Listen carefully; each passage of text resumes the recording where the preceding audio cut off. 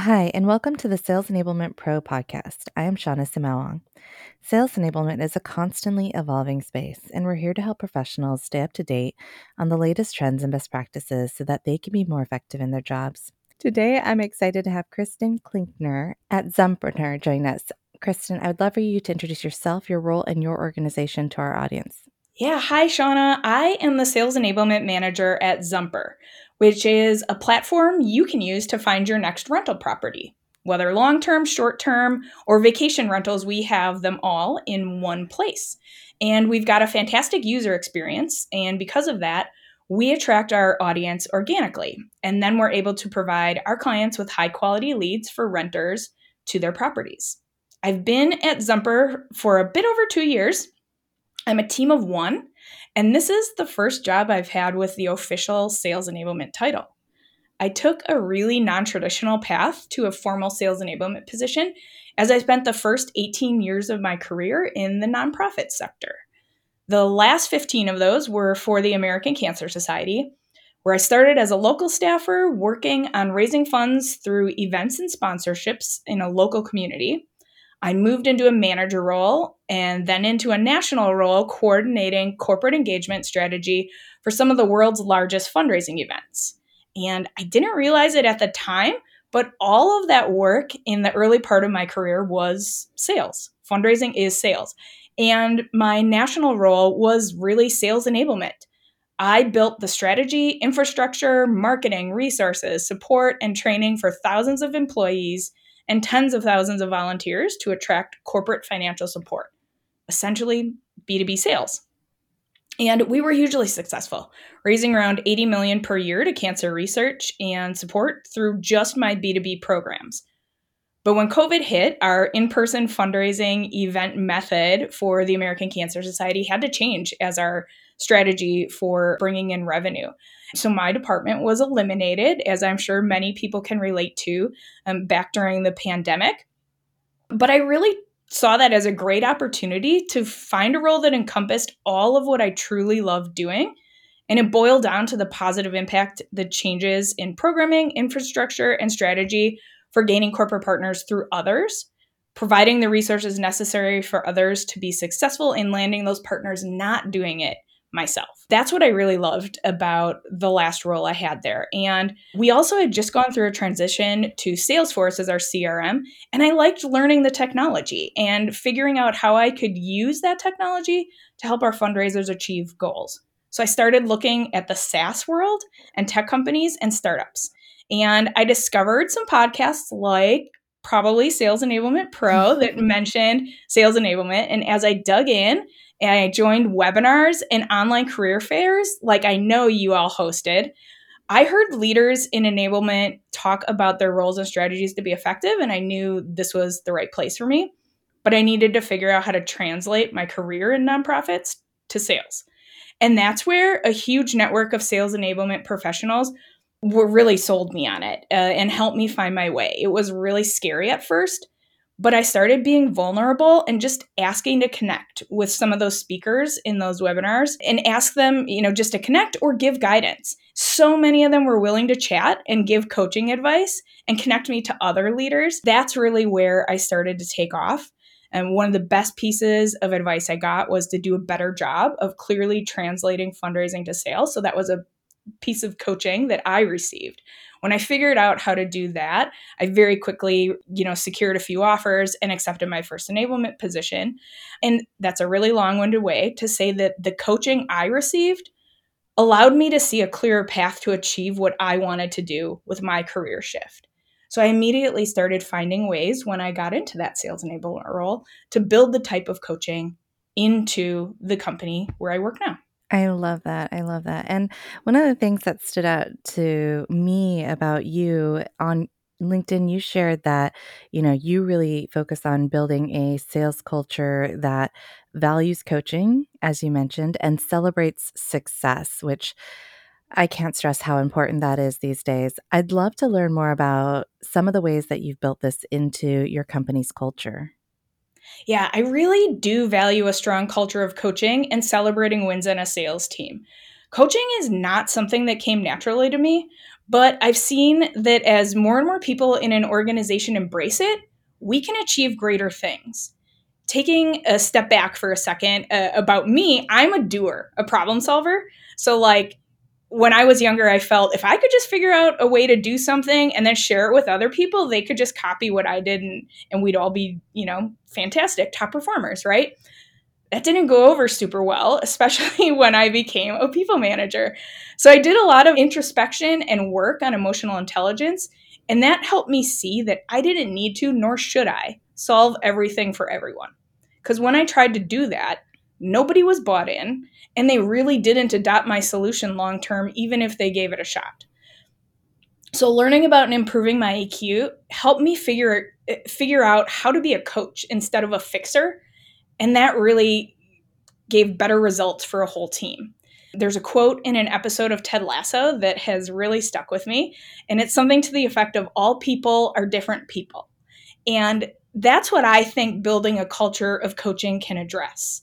Explaining to our sales leaders or coaching them to see that all of the sellers on their team are different and need different approaches and methods of feedback delivery and have different learning styles is a good way to introduce some initial changes to our onboarding and ongoing development opportunities.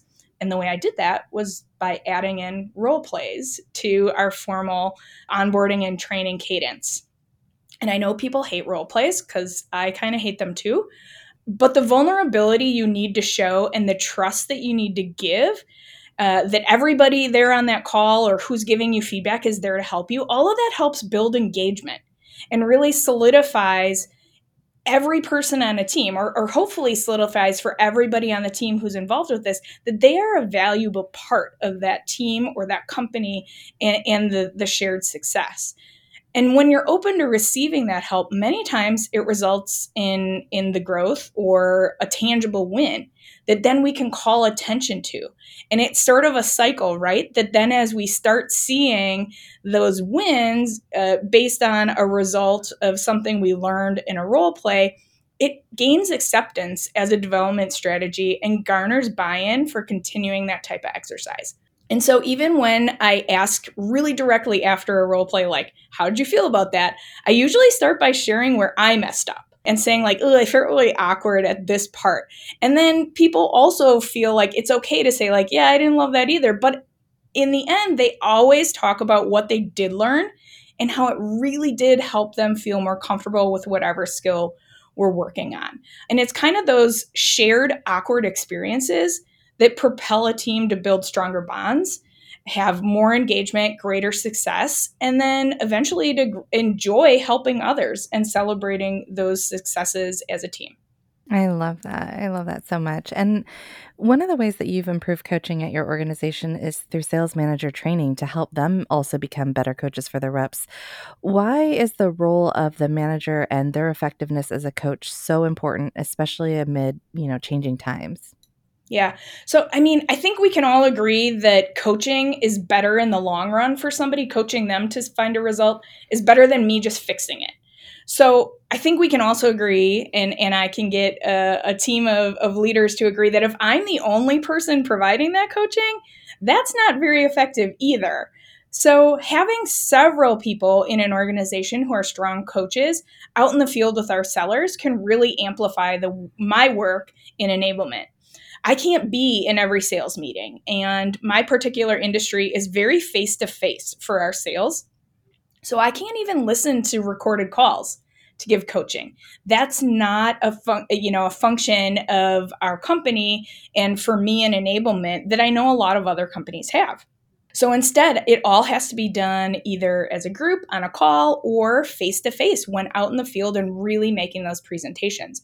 So when I know that a manager who is going to be in some of those meetings is capable of providing the coaching a seller needs to improve, or even just to keep doing the things they're already really good at, that's easier for me to focus then on correcting skills and knowledge gaps that can be detrimental to our sales.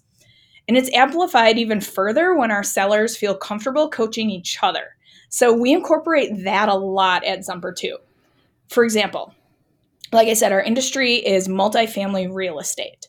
I didn't know anything about that when I started here. I know how to sell and I know how to do enablement and coaching, all that kind of stuff. But multifamily, I'm not the expert there. But luckily, we have a lot of those, like Patty, one of our VPs. She provides a lot of the coaching right alongside me for our sellers. And where I can point out a different strategy or execution or something like that, Patty has actually had these conversations with clients so many times. So the coaching that she provides is a whole other level of credibility and expertise.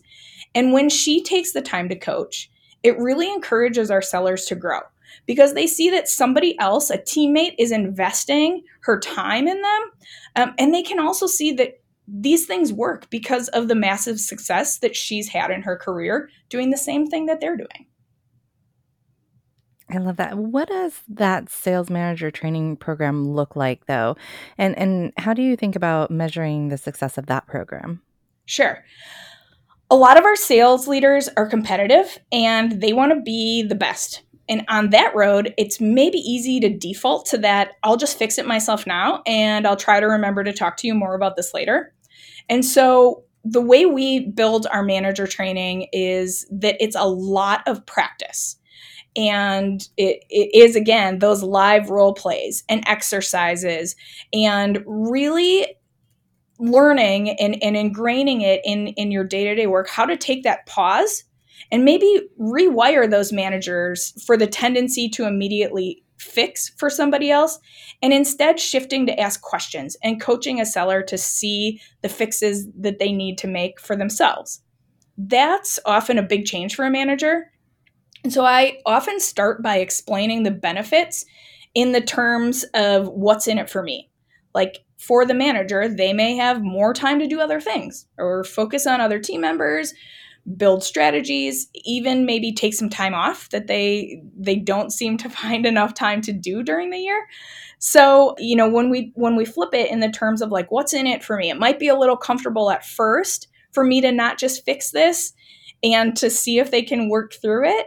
But in the long run, it really is going to pay off. And then we teach how to coach instead of fix. And to hardwire that default to coaching, we practice the coaching over a substantial period of time. So it's not just a one and done type learning. This is a really ingrained, like long-term program that we work on all the time. Practicing with other leaders, with me, applying what they learn to sellers, and receiving feedback and coaching on their own coaching.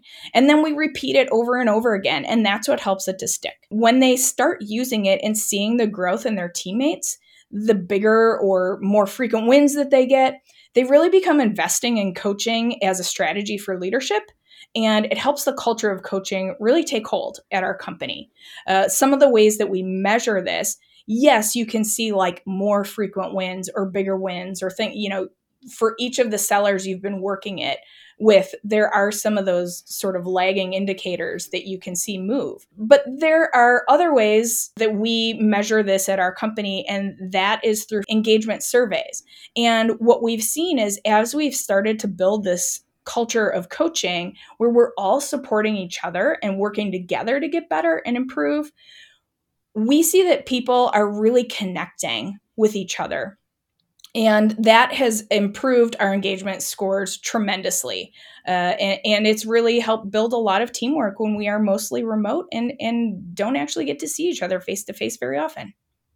I love that. Now, a last question for you. You have mentioned on LinkedIn too that you've seen some exceptional business outcomes from this approach to building a healthy sales culture. How do you think about tying the impact of sales culture back to things that the business cares a lot about?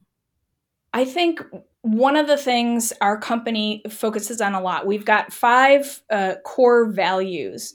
And we like everybody to feel part of the team. We call each other roomies with a Z at the end. It's funny, we add Z's to everything. So, roomies with a Z. When I started kind of during the height of COVID, a lot of that engagement, people were shifting to a remote environment and they really started feeling disengaged, not just with each other, but I think sort of even with the company. And as we've in the sales team started to build that culture, like where we're all going to work together on this thing, we're going to help each other out and we're going to celebrate those wins, we really have seen an improvement in commitment to our company, commitment to the key performance indicators and the objectives of our organization, and just a real general enthusiasm to achieve it together and to do whatever you need to do, help wherever you need to help, build the relationship within the company internally, even or externally with clients, in order to build that culture that we're looking for in our company, which is just very inclusive and celebratory. I don't know if that answered your question well. That did. It's important, I think, to your point, to ground it back into the core principles of the company. So I think that Yeah. that makes a ton of sense. And there are, obviously we have like hard dollar goals and numbers to hit, right? But a lot of times what I've seen is sometimes there is just like a feel. And those can be just as important to hitting those number goals as well. Absolutely, because well, there's number goals behind some of the fields too, like Yeah, retention of your top employees and right. all that fantastic stuff. Yep, Mental health 100%. that keeps you from having to take massive amounts of sick days. Yeah, totally.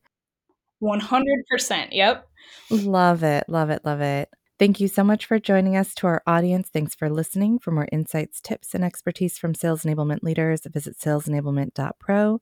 If there's something you'd like to share or a topic you'd like to learn more about, please let us know. We'd love to hear from you.